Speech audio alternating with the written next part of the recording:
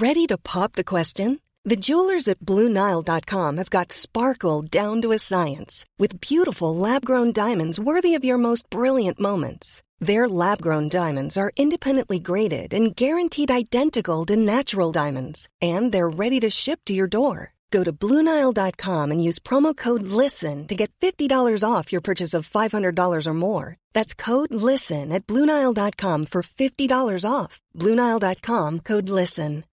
Millions of people have lost weight with personalized plans from Noom. Like Evan, who can't stand salads and still lost 50 pounds. Salads generally for most people are the easy button, right? For me, that wasn't an option. I never really was a salad guy. That's just not who I am. But Noom worked for me. Get your personalized plan today at Noom.com. Real Noom user compensated to provide their story. In 4 weeks, the typical Noom user can expect to lose 1 to 2 pounds per week. Individual results may vary.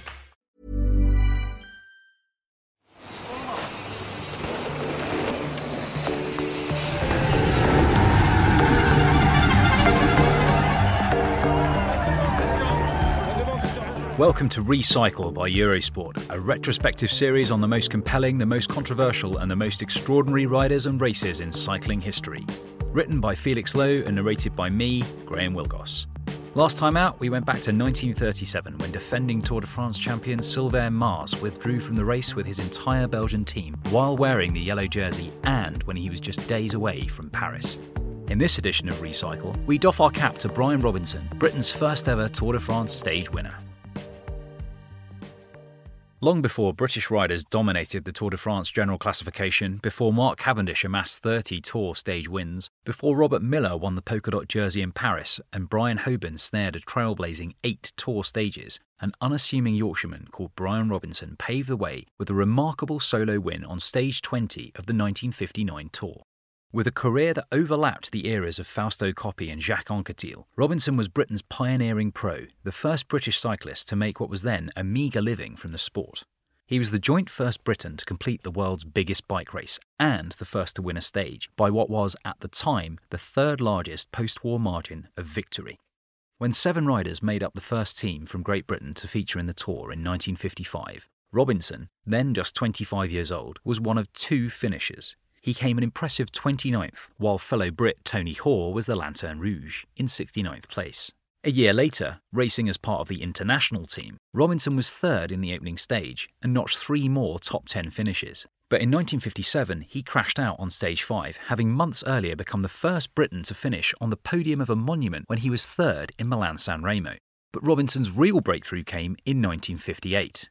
That was when he was awarded stage 7 of the Tour after his Italian rival, Arrigo Padovan, was demoted for an irregular sprint.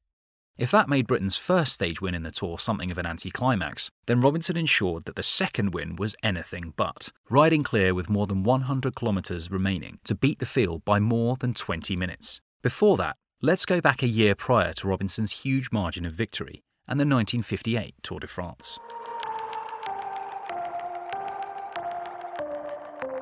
The opening week had been frustrating for Robinson, who had failed to crack the top 10 ahead of stage 7 from Saint-Brieuc to Brest. So he tried another tactic and got himself into a move off the front. There were 3 of us in the sprint, Robinson recalls: Jean Dotto, myself and Padovan. Padovan was a sprinter, but I knew Jean was no danger.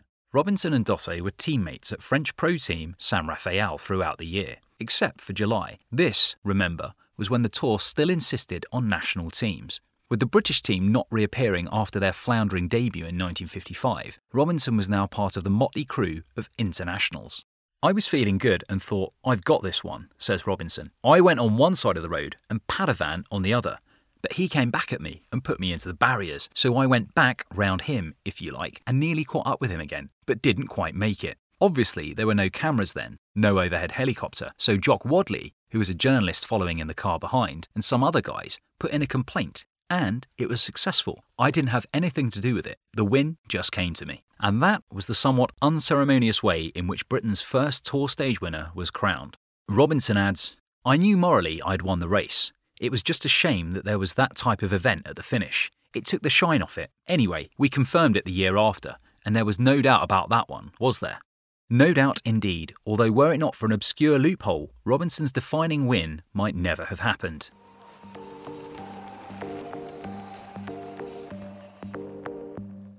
In the 1959 Tour, Robinson first had to survive illness and possible elimination. He was no stranger to illness, his 1958 Tour having been curtailed on stage 20 because of stomach problems with Paris-Crouly, tantalisingly in sight. 1 year on, in stage 14 from Aurillac to Clermont-Ferrand, Robinson, now riding as part of the international team, endured a day of absolute purgatory on the bike and needed to be nursed along by his Irish teammate, Seamus Elliott.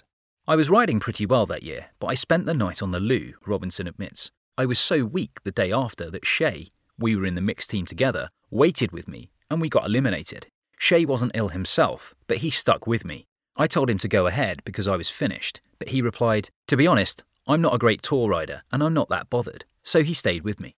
That was probably a modest statement by Elliott, who was the first Irishman to win a tour stage, the first to wear the yellow jersey, and the first native English speaker to win stages in all 3 Grand Tours.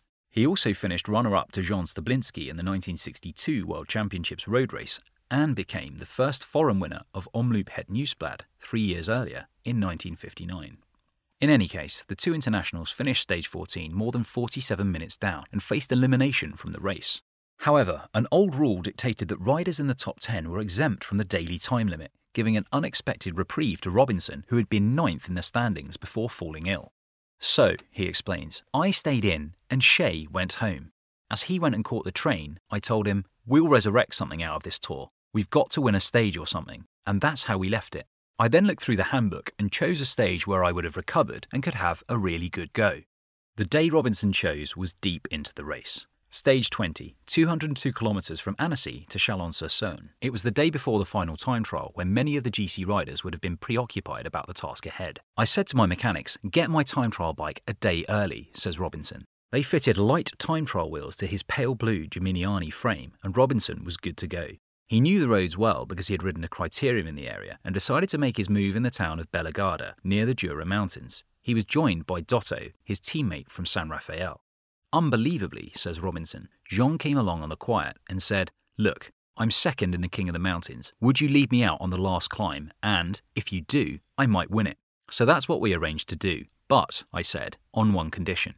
When we get to the top and I let you through for the points, you let me go on my own after that." And that's what happened.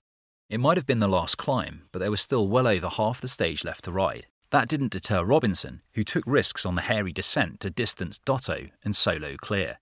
"Poor old Jean," says Robinson. "He was a good climber, but he couldn't go downhill, which in my mind is terrible. We were good friends, really. I was good friends with most people, and he shouted, 'Wait for me!' But I eventually got away, and the rest of the peloton thought, 'Oh, we'll let him die out there.' But I didn't die, even if there was still about 130 or 140 kilometres left. The gap was around 1 minute at the bottom of the climb, but the road was gravelly, and I thought, 'Oh Christ, if you get a puncture now, it'll all be over,' says Robinson. Anyway, I avoided the puncture, and they never saw me again. But, like I said, I had loads of friends in the peloton, and they would have been wanting a quiet ride because it was the time trial the day after. There was only one more day after that. I had already almost been eliminated once, and I was no threat to anyone on the GC. So I was crafty, if you like. The gap grew to 4 minutes over the next 40 kilometres, and, despite a strong headwind, Robinson's advantage continued to multiply. All the while, he reminded himself that he was doing it for Shea. It was undeniably a lonely day in the saddle. With no one's company but his own, the lone leader sang to himself. "There were no spectators through the countryside," says Robinson, "only when you passed through a town. I think I was elated. Well, I should have been really, and I remember I had some kind of repetitive French song in my head." Entering the final hour of racing, Robinson's lead was 19 minutes, and he knew victory was his. The finish was on the riverside promenade at Chalon, and he was able to soak up the atmosphere in a way his de facto win the previous year simply didn't allow. When the peloton came home 20 minutes and 6 seconds later, the sprint for second place was won by Padovan, the man whose elimination had gifted Robinson his maiden victory 1 year before. "We had a good laugh about that. I must have been his bête noire," says Robinson. So, what happened next? A day later, Robinson suffered in the 69-kilometre time trial, coming home 15 minutes behind the winner, Roger Rivière. After the final stage to Paris, he was 19th in the general classification, more than an hour down on the Maillot Jaune, Federico Bahamontes. He raced the next 2 tours and entered his final one in 1961 as Britain's first champion of the Dauphiné. I don't know how I get along with how cycling's done today, with Strava and stuff, with it all being regimented, Robinson says. We were free to race. There was no interference, really, once you got off and the gun had gone. The team was on its own, and the team made up its mind what it was going to do. If one of your guys got away, then you protected him. That's what happened with me in the Dauphiné.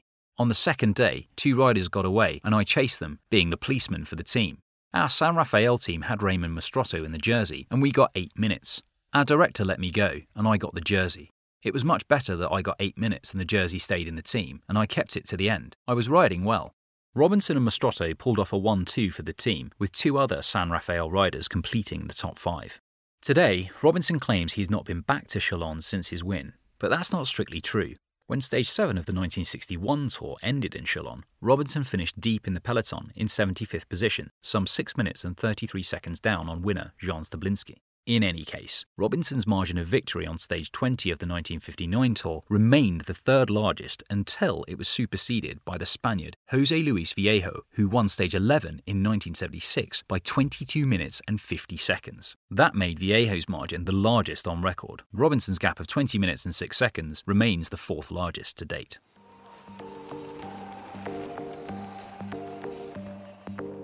So, did Robinson give his old mucker Elliott a call on the evening of his win? It was not as easy in those days, he says, but he was sure the Irishman would have been following the race from home, and he certainly received his cut for that day of selflessly nursing Robinson through illness. We were still sharing prize money, says Robinson, even though he'd gone home. Not that we made a right packet, but he was in on the deal, if you like. One direct upshot of Robinson's record ride was that, days after he was almost eliminated but for an archaic ruling, he brought about the elimination of another Tour great. 12 years after his victory at the 1947 Tour, France's Jean Robic finished well outside the time limit just 2 days from Paris. I knew Robic had been dropped and was struggling at about half the distance, Robinson says. Journalists relayed the message from Jean, Doucement, je suis caput. Gently, I've blown up. I'm not proud of it, but I'm afraid I slung a deaf one and just kept up the rhythm to the finish. Robic, who never rode the Tour again, later said, I was eliminated by a rider who had already been eliminated. In 2014, Robinson was given an MBE in the Queen's New Year's Honours, and 60 years after Robinson's exploits, in 2019, the Tour de France returned to Chalon-sur-Saône at the end of its first week. It was the longest stage of that year's tour, a 230-kilometre ride over 3 lower category climbs, but it was, perhaps predictably, won in a bunch sprint by Dylan Groenewegen, rather than a solo break in the vein of Robinson. It's unfortunate that nowadays a solo break doesn't happen often, Robinson says. They let a break go, but almost always catch it just before the finish. With the radio and stuff like that, it's not like it used to be. Since Robinson's victory and Stablinski's win 3 years later, Chalon has hosted 2 more stage finishes, with victories going to the Dutchman Rik van Linden in 1975 and France's Thierry Marie in 1988. Robinson says he was invited to be a guest at 2019 Stage 7 by the mayor of Chalon, but had to turn it down because his days of long-distance travelling are well behind him. Instead, he watched on television ahead of appearing at an event for one of his local cycling clubs. Nowadays, Robinson admits he is in awe of the success of British riders at the likes of Team Ineos. It's very different to my day, he says. 60 years ago, there weren't many of us Brits. I was a lone ranger, to be honest. But nowadays, we have guys who have won the Tour several times, and British guys who can ride the Tour without any problems. We've come a long way. Back then, we couldn't put a team together. He admits that his victory in 1959 helped him sign a new deal with San Rafael. He was also invited on a week-long tour in Spain with the Tour winner Bahamontes and French stars Anquetil and André Derrigade.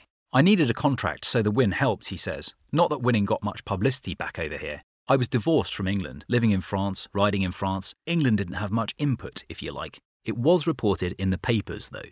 The best one was half a page in the Daily Express, probably because they had a guy on the Tour itself. On today's riders, Robinson says he would like nothing more than to see Mark Cavendish notch another stage win, should he return to the Tour de France. I'd be so happy for him, says Robinson. Cav needs it like I needed it. This has been another episode of Recycle by Eurosport, written by Felix Lowe and narrated by me, Graham Wilgoss, produced by Pete Burton. You can read more from Felix on Twitter @Saddleblaze, and you can hear more from me @Graham Wilgoss. Plus, you can follow Eurosport @Eurosport_UK, and you can find us on Instagram and Facebook. Join us for our next episode when we'll be looking back to 1919, the year that Eugène Christophe wore the Tour's first yellow jersey. In the meantime, if you've enjoyed this episode, please do subscribe, share and rate us wherever you get your podcasts.